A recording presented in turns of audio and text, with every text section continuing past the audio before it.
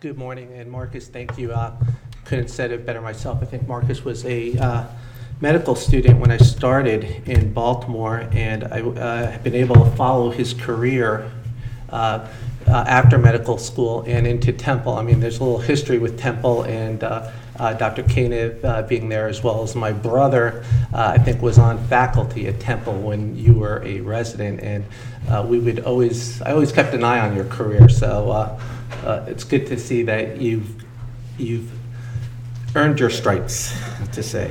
And it's an honor for me to be here and really just to discuss head shape abnormalities. And as Marcus said, it's interesting. I'll say my disclosures. I have no financial conflicts. A lot of the photos I have consent or are from Google Image. And the biggest disclosure I will say is I am not a craniofacial surgeon. Okay. When I moved to St. Petersburg about 2 years ago, after spending a dozen years in Baltimore, I found that there was a need for a head shape clinic. They did have a craniofacial clinic with all the specialists that met once a month. And when I got to St. Petersburg and I was doing all these screenings of the referrals for both neurology and neurosurgery, it was just overwhelming, the sheer number for referrals from the community with head shape abnormalities. And one of the things that I'm able to do in my new role as a director was to realize that there was a need to create a head shape clinic. And I created this head shape clinic that met weekly, and certain months met 5 times a month, just to try and streamline the access for the community for any child, infant, child, adolescent that had a concern of a head shape abnormality, and it's been a success. And I just want to share with you some of my thoughts on head shape, craniosynostosis, as well as plagiocephaly. If I can get this. So, when we talk about head shape, I mean, it covers the whole gamut, from plagiocephaly to syndromic craniosynostosis to the single suture to the rare and unusual lambdoidal synostosis, as well as the ridges. And it's incredibly common, and I want to say it's an epidemic. I mean, if you look at some of the data, it's as high as 40% of infants will have that. And what do I think are the head shape concerns that you as pediatricians may think are the most concerning? And when I look at it, really, it's the referrals were closure or delayed closure of the fontanelle, head size, microcephaly, macrocephaly, head shape, whether it was craniosynostosis or the positional head deformity, what to do, how to differentiate between the two, how do I treat, or how do we treat plagiocephaly, and how do we treat craniosynostosis? So I'll try to go down this outline in an organized fashion. And I think one of the biggest referrals I saw was premature closure of the anterior fontanelle, and it's interesting because when the parents would come in, it was like an emergency. It was as if, the world was going to blow up because that infant's fontanelle was closed early or was delayed. And I think, what we have to recognize is that, and this is from the pediatrics literature, some of these fontanelles, anterior fontanelles, are going to close at 3 months of age. Then the other is another 10% will close by 6 months. About the remaining half are going to close by about 12 months, but you can have some fontanelles that are still open at 2 years of age. Is that a concern? Should it be a concern? When you look at the fontanelle closing early or being small, it could be normal. It could be a underlying primary microcephaly, as seen here. Could be secondary to brain injury or hypoxia, secondary to a traumatic brain injury. Could be secondary to hyperthyroidism, holoprosencephaly, as in this child. Yes, it could be from craniosynostosis as well. And I think the key, the other one is a metopic ridge can lead to premature closure. But overall, early fontanelle closure is really associated with craniosynostosis if the head shape is normal. So, it really should be rule out all that and there's really should be no referral that would be necessary to a surgeon. The other one's the large anterior fontanelle or the delayed closure. Again, as I mentioned earlier, a small number will close by about 2 years of age. So it could be a normal variant. It could be familial. I think that's the key. You know, if you've got someone with macrocephaly, big anterior fontanelle, you know, and you feel it, if it's not bulging, tense, and the sutures aren't splayed, you know, look at the parents. And I'll tell you, in my head shape clinic, I love to see both parents. And sometimes I will take out the tape measure and measure the father's or the mother's head just to show that, hey, it's probably familial. And then they'll say, oh, you know, more likely than not, they'll say, oh, on the dad's side, they all had big heads and couldn't fit. So, I mean, just little questions like that can stop the alarm for the families. The other, you know, which I must say I have never seen hypothyroidism leaving the anterior fontanelle open. I think it's so uncommon, but you may need to do it. Some of the trisomies can be associated with it. Achondroplasia is another entity where the fontanelle remains open. Rickets, some other skeletal dysplasias, dysmorphic syndromes, chromosomal abnormalities, and some drugs such as Donlantin and some of the other antifungals can cause it, malnutrition or IUGR in utero. And then, you know, what is the most important? It's that, you notice I put the increased pressure at the very bottom. Yes, you do have to worry about that, but if the fontanelle is open and it's soft and it's pulsating nicely, the other sutures aren't split, the chances of having increased intracranial pressure is very unlikely. What I would recommend for these is, you know, again, neurology, genetics. If you're concerned about ICP, I think, you know, that's where neurosurgery consultation is indicated. But really, it's a very rare that that's going to happen. And, you know, if you're worried, MRI will show the hydrocephalus. So, you know, this is an algorithm that it's not even, it's in the pediatrics literature in terms of, you know, what to do with the large fontanelle, small fontanelle, looking at the, you know, what is the head size and shape, you know, look, is if the head shape is dysmorphic or has a funny appearance, then I think it warrants a referral to the head shape clinic.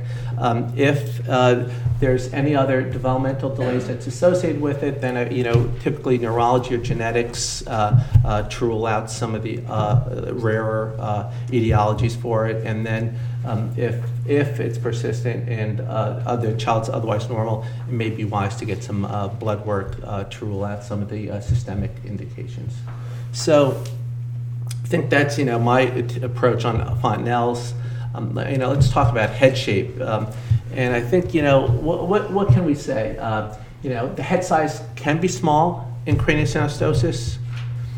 The head size is probably more likely than not, is not going to be small in most cases of craniosynostosis. The exceptions, I think, are the pansutural craniosynostosis, kids that all their sutures are closed for some reason. Those are the kids that are going to have a small head. But most of the time, with craniosynostosis, the head size is going to be normal. So if you measure a small head, don't automatically assume that it's craniosynostosis. It's unlikely to be that because most of the kids I've ever measured with craniosynostosis tend to follow the curve, or sometimes they're be it above the curve. And the reason for that is, you know, the growth occurs perpendicular to the sutures. If one suture is closed as the sagittal, you're going to see growth that occurs along the remaining sutures, as in this illustration. And I can't show you for some reason, it's not pointing, but along the coronals as well as the landoids, they're going to compensate to keep that head size normal. And I think, you know, when you look at the skull growth is determined by the underlying brain. You know, you've got multiple formulas. If you consider the head as a sphere, you know, the formula for that is looking at the long diameter measured by the short diameter, by the depth, and you can get, you know, look, if you compare it to a pool, and then you'll get the size. If you look at a round pool, it's really the same thing, the same amount of measurements that you're going to take. And really, you know, round head, long head, in terms of the volume, it's going to be about the same if we just think about it as a pool. So let's now really, let's just turn over to the head shape abnormalities. And I think this is it. Craniosynostosis versus positional head deformity or positional plagiocephaly. That is about, I'd say that's 80% of the referrals that we get to the head shape clinic. And of those 80%, what do you think the number of craniosynostosis children that we see? I mean, I know John, Paul, and Marcus will tell you, you can count them almost on one hand. With our head shape clinic that meets weekly, we tend to see let's say we average about 25 children in the day. The chances of us seeing a craniosynostosis is maybe one every other clinic at best. So just, if you look at that and do the math, most of them are going to be, positional plagiocephaly that are referred to the clinic. And, we set up the clinic to comfort the parents as well as our local pediatricians so that they would have easy access to us. And we are fine seeing the plagiocephalies, but for me, just give you what my basic understanding of craniosynostosis. And as I said earlier, my disclaimer is I haven't done a craniofacial case in 2 years since I've been at St. Pete. I did them when I was in Baltimore, and I was doing a fair amount of craniofacials. But what we developed in the clinic is we've got, I have 3 other partners, there's 4 of us, and we've, again, similar here, we've got subspecialization, and we have one partner that does all the head shapes, all the craniosynostosis or the craniofacial surgery. We all do the clinic, but we all bring them down to one surgeon just because we feel that's the best care for the families. And the reason, that in return, we all volunteered to do this clinic. Otherwise, these children would have been coming up into our individual clinics that a lot of us had subspecialty interests. And by doing them all in one clinic, spending the day, we're able to see more, alleviate a lot of the concerns, and expedite the care of these children, because there are some relatively new, not relatively new, but there's some minimally invasive techniques that Marcus has brought here that, if you get to these children early, can shorten their stay as well as the associated risks. So again, I think when you look at it, the growth occurs along the sutures or perpendicular to sutures. And when you think of Virchow, who was an anatomist in Germany, early 1900s, he said that the growth occurs perpendicular to the suture. So if one suture's closed, there's not going to be growth this way, but they'll have growth along the other sutures, which will compensate for that child's head shape. And if we look at this, the center being normal, the most common is going to be the sagittal synostosis with the closure of the sagittal suture. We call that scaphocephaly. The next, probably most common, or the second most common suture that closes is going to be the metopic suture, and these are the children that we would consider that have trigonocephaly or that pointy head, and I'll show some pictures. Then the others are your bilateral coronal brachycephaly or the unilateral coronal. And this has always confused me. We call it a unilateral coronal. It's anterior plagiocephaly is what it is in the literature as well as in the European. And then if the lambdoid is closed, we'll call that posterior plagiocephaly. And if it's just deformational or we'll call it deformational or benign posterior plagiocephaly. So this plagiocephaly, I think that term is very confusing, and I tend to reserve plagiocephaly for the positional, and then the others we'll just call them by the suture that's closed. So I think that's very important to know. So again, the most common one that you will see is that sagittal suture closing or that scapulocephalic appearance. And these children, if you look at, here's the suture that's closed. When you look at them from the front or from the side, they're going to have a long and narrow head, almost like a football. And they're going to have compensatory growth along the coronal as well as the lambdoidals, and they're going to have frontal bossing, and sometimes they'll even have a prominent occiput. And if you look at this, here's the normal child, here's the sagittal suture that's closed, and depending, this suture closing, there's a misconception that the entire suture closes. It can close in parts. You can have closure of the anterior sagittal suture, you can have closure of the posterior, and sometimes you can have closure of the entire. And depending upon what portion is closed, you're going to see that it's going to be narrower in some areas, whether you have the frontal bossing or the occipital bossing as well. And this is a classic appearance. I don't know if it projects as well, but over here you can see it from the top.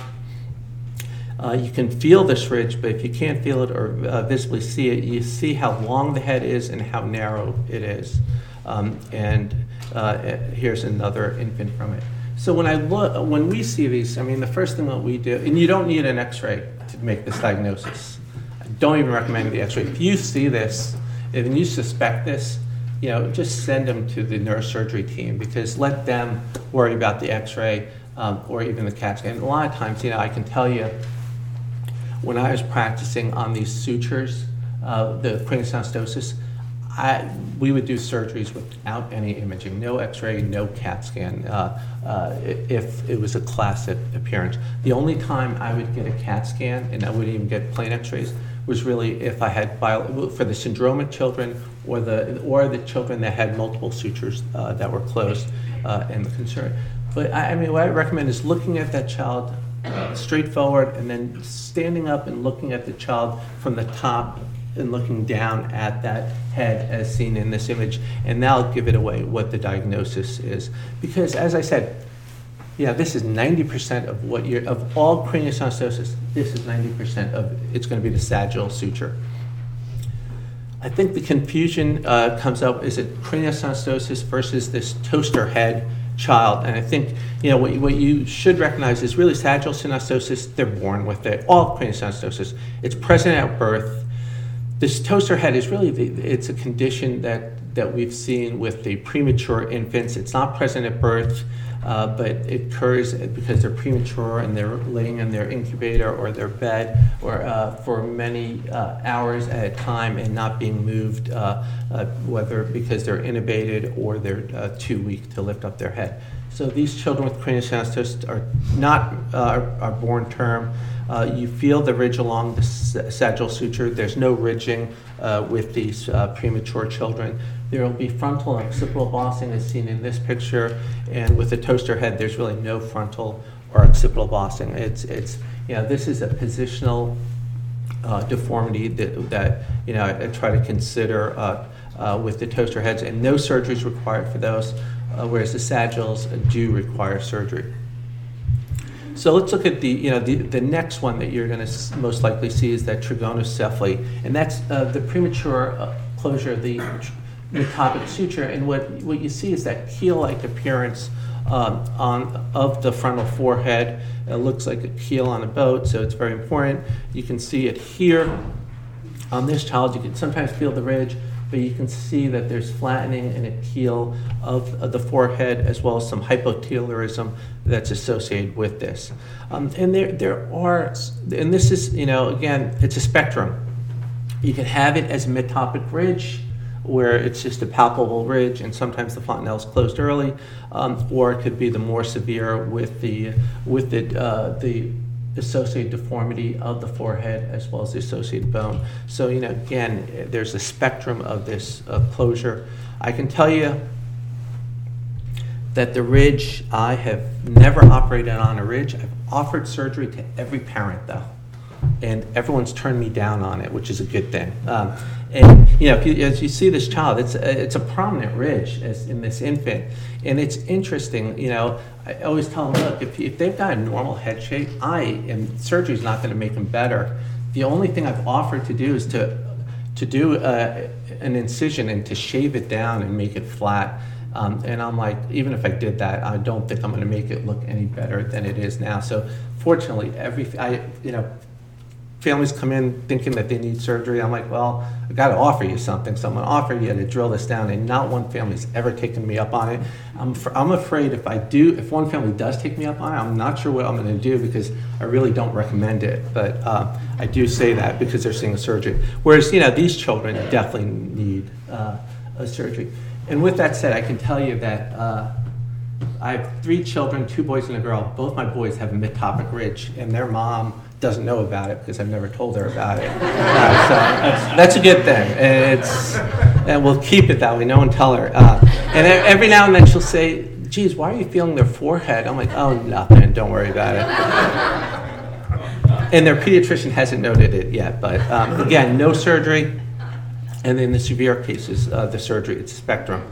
Let's look at the coronal sutures, whether it be the unilateral or the bilateral coronal.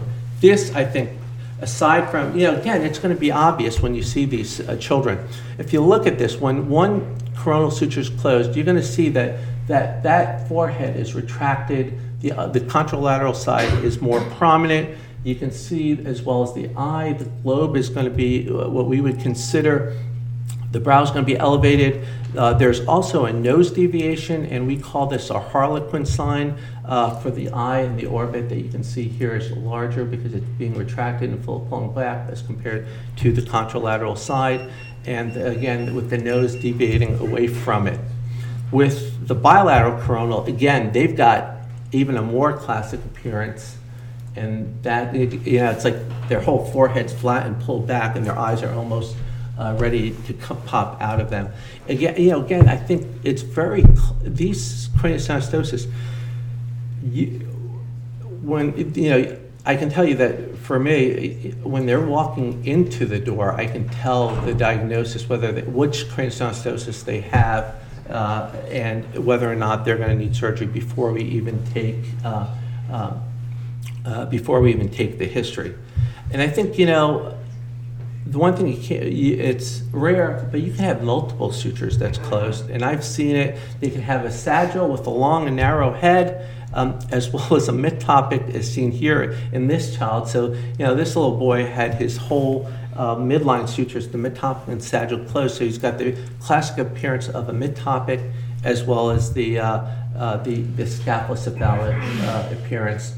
And, most of these multiple suture closing will need surgery.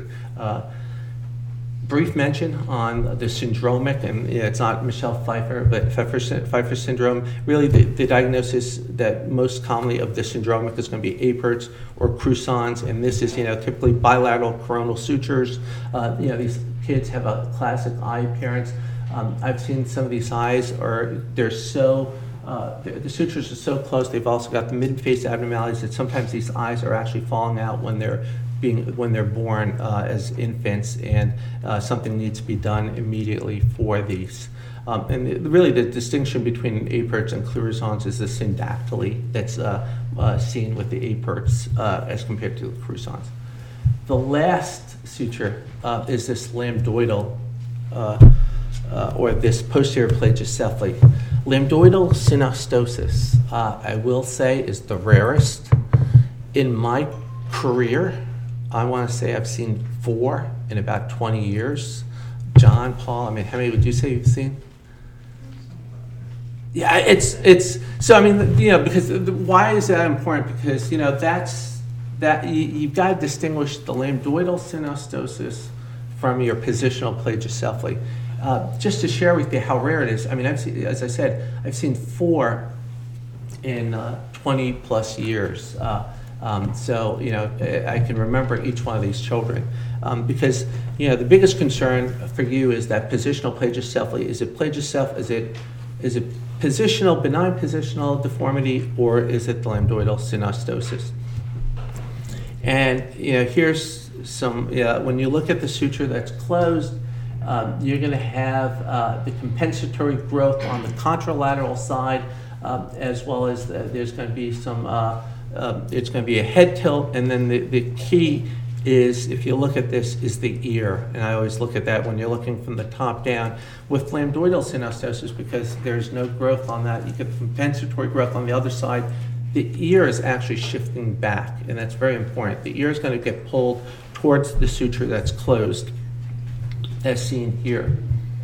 And why is this important? Because it looks a lot like the positional plagiocephaly. And when you look at it, we've looked at the lambdoidal. Let's look at the positional. And this is a positional. Again, when you look at it, if you look at it from the top and you don't see the ear, you can see that there's the flattening.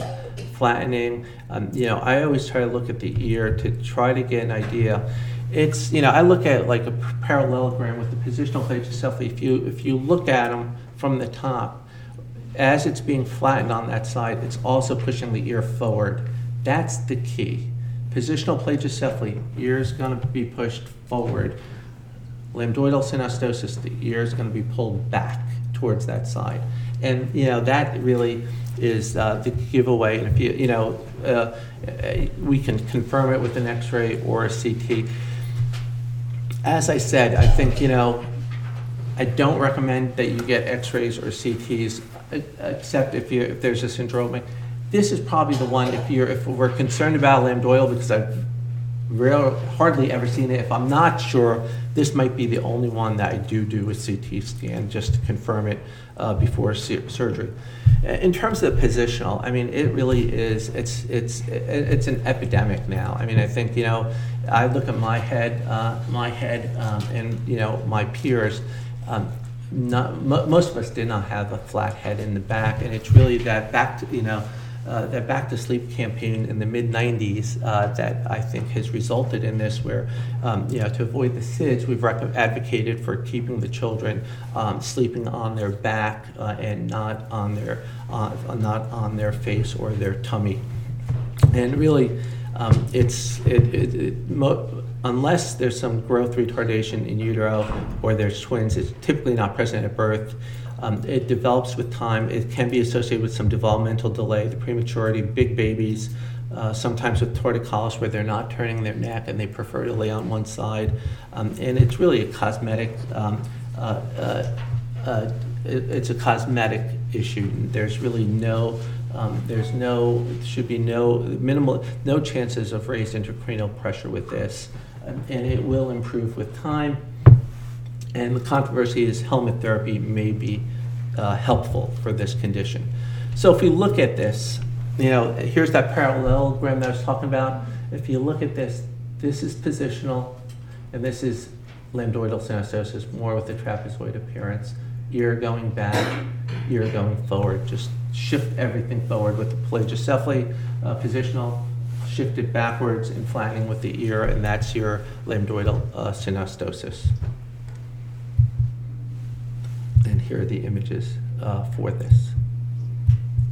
And again, sometimes you can feel the ridge for these children. And one of my partners called this the gumbo head appearance for children. So, just to summarize, positional plagiocephaly, very common. The incidence of lambdoidal is 1 in a million, and it's true. Like I said, 4 in my whole career, so I'm always, head shape when everyone's saying, it's posterior plagiocephaly.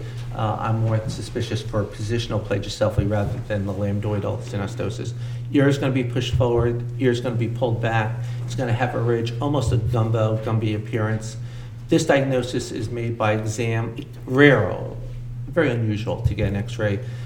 Sometimes, for the lambdoidals, if we're not sure, we will do a CT scan just to confirm the diagnosis. And it's important and a very time-sensitive issue.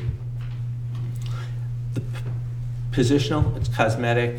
Craniosynostosis, again, it's going to be cosmetic. Positional does not cause elevated ICP. Craniosynostosis, there is an incidence with a single suture of about 10, maybe 15% chance of raised intracranial pressure. It is higher with the multiple suture closures or the syndromic. Positional will improve with time. Craniosynostosis does not improve with time, regardless of what you may do. Helmet repositioning, it will continue to get worse as the head grows. No surgery for the positional, and recommend surgery for the craniosynostosis. Helmet for positional. For craniosynostosis, if you do it minimally invasive, we advocate the helmet, as it's very important. And they're both very time-sensitive referrals. And the reason for that is if you're going to make an impact, you want to get to these children early, and that's, again, the HeadShape Clinic. So, what is the treatment that what I recommend or we recommend for positional plagiocephaly? And here's another disclaimer, and I've gotten burnt several times. I've seen children that were referred for positional plagiocephaly.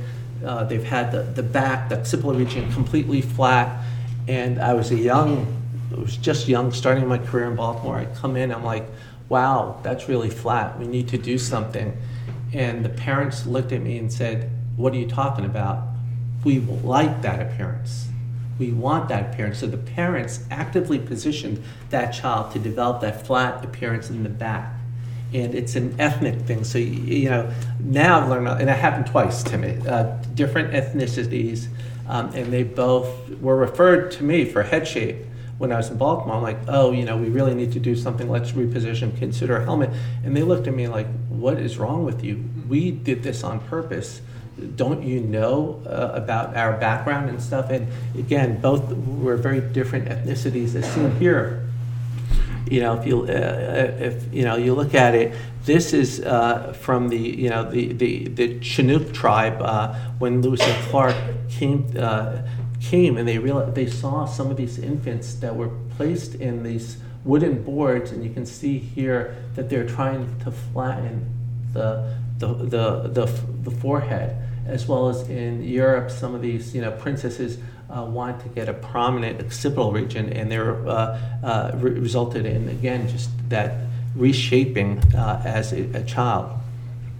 So this treating of this positional, it involves multiple disciplines: physical therapy if that child has torticollis, as seen in that slide, repositioning. And if it's recurrent with that torticollis and unable to improve it, you really need to rule out some cranial nerve abnormality or some spinal anomalies or even some muscular anomalies. And then, the helmet therapy. Do you use a helmet or do you not? And it's, controversial. And then I will say that surgery is not indicated for these positional. So this is the algorithm that I would use. If you've got plagiocephaly, if the age is less than 9 months, physical therapy, repositioning. If that doesn't work, I'll go to molding orthosis. If that child's older than 9 or 10 months, I only recommend repositioning. I think you've missed the window for the helmet, so I do not recommend a helmet after about 9, 10 months of age. And it's really based on the head growth charts, whether or not the helmet's going to be helpful. Helmets, again, they've been around for centuries. If you look at it, you can see some of these skulls if you're ever in the museums and around. And it was written, by Hippocrates using a helmet to reshape the head.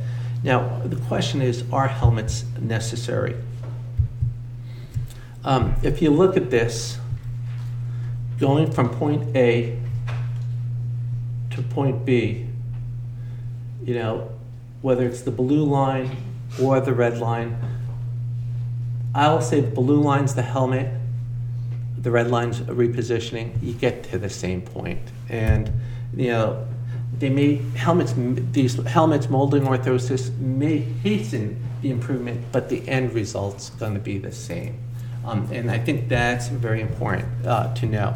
And if you get and the reason for that is, this is probably the only randomized control study looking at comparing a helmet or a molding orthosis to positioning or repositioning. It was published in the British Medical Journal 2014, and of course it's going to come out of the Netherlands because they're able to do these randomized control studies. It looked at 84 children, and they randomized them helmet, no helmet. And they looked at the outcome at 2 years. And I think that's a good outcome measure to see what the head shape is going to be like at that time. So we only looked at mild or moderate positional. They excluded the severe deformity. They excluded children that had developmental delay, and they excluded others that had torticollis. They looked at them at 2 years, and they found no significant difference in outcome. All right, I'm going to say that. Remember that. And the reason that this paper is important is when you do recommend a helmet and the insurance company denies it, they're going to quote this paper for you, saying that you've recommended a helmet. It costs, I don't know what the cost is here in Connecticut. I can tell you in Baltimore and in Florida, the cost of treating a child with plagiocephaly with the helmet was around $3,000. And if the insurance didn't pay for it, that was out of pocket for the family. And insurance companies would deny it. I would, even though I more likely than not, the families pushed me to recommend the helmet. I always told them that, look, the insurance company can deny it because there's data that shows there's no difference between repositioning and a helmet. So is the helmet therapy dead? Not yet. I mean, I think, when you looked at that study, it excluded the children with torticollis, with the severe, and there are some issues with the insurance as well as the methodology. So, let's, why do surgery for craniosynostosis? Really cosmetic, small chance of raised intracranial pressure, even though it might not be present at birth, it can occur later as these children grow up. Hard to diagnose. You can see papilledema. Sometimes we put some pressure monitoring these children with untreated craniosynostosis, and we've been able to document that they've had raised intracranial pressure. And it really depends upon the type. Multiple sutures will have more likely have raised intracranial pressure than single sutures. And of all the sutures, the sagittal is more likely to have raised intracranial pressures than the others. And we've made advances in the surgery. Just a few slides on surgery. This is the open operation. Essentially, you do an incision from ear to ear. You've got to peel the skin back. You take off all the bone and reshape it. And if you look at that slide, this illustration, how you fix it, I like to call it, it's really dependent upon the craniofacial team. And I tend to call it like death by 1,000 cuts because, the way I do it is going to be different than the way it's done here, different than my partners. But the end result is always the same. We all tend to advocate that we get very good results with this formal craniofacial. And this is what it looks like with the bone elevated. We advance the orbits for some of these children with coronal, and then reshape the bone with some resorbable plates. That, I think that was then. I think where we are today in terms of modern craniosynostosis is this minimally invasive approach. Smaller incisions, less blood loss, shorter hospital stay, and we place these children in a helmet after we do what I would call a suturectomy. Essentially, if we get to these children before, some advocate before 3 months of age, you just cut out that suture with 2 small incisions and place that child in a helmet. You're going to get a better or as comparable correction as you would with the big formal craniofacial operation. This is just a short video of that procedure, the position of the child on their tummy. You can see that the 2 small incisions, and this infant's got sagittal, and we're just zooming in and just showing you how big the incisions. As that video is playing, I will also share with you that in my time in Baltimore, we were able to do the same operation. Rather than 2 incisions, we're doing it with 1 single incision that's actually between these 2. So you're able to go both in the front and the back, and just you're really making it with 1 incision. So we're drilling a hole in the baby's skull right there, and then we're taking some what we call bone rongeurs and just biting the bone away. And that width of that bone is really somewhere between 1 centimeter to 2 centimeters wide, and we want to go the full length to remove it from the coronals all the way back to the sagittals. And you can see that here's now with the endoscope, and really the endoscope, and again, what the endoscope allows us to do is visualization. Here's the bone. We're dissecting the dura beneath it, just making sure that we separate the dura away. And sometimes the dura can be stuck to that fused suture, and then we bite the bone away.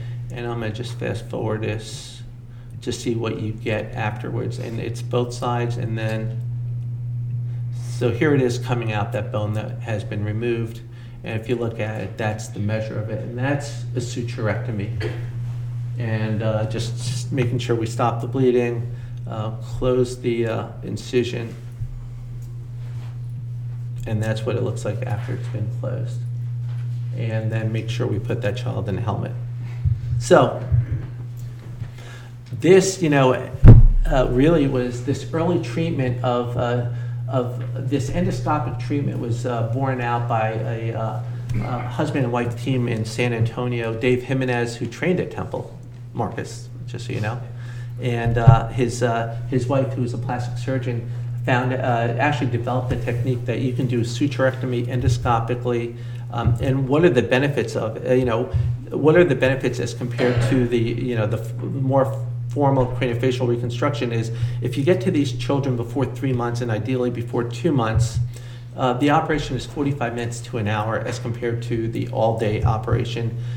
Big incisions, small incisions, and as I said, we developed it that we could do it in a single incision. Blood transfusion, very rare, unusual to have to do a blood transfusion. Hospital stay of 4 to 5, 6 days, overnight stay. I mean, these children get admitted either to the step-down unit. We had a protocol that we developed and we were using. We get a blood, we do a hematocrit or hemoglobin that night as long as it's fine, no more blood draws. And then we try to send those kids out the first thing in the morning.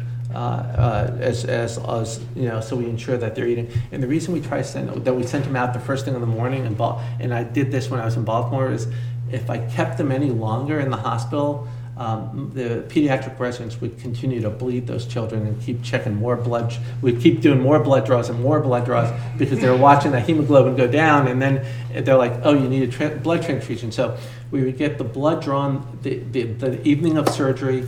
No more blood draws. Hopefully none of the pediatric residents saw that, and then we'd send them home and then bring them back, in a couple weeks, and we avoided any blood transfusion. Revision surgeries more common with the bigger operation and less likely to require for the minimally invasive.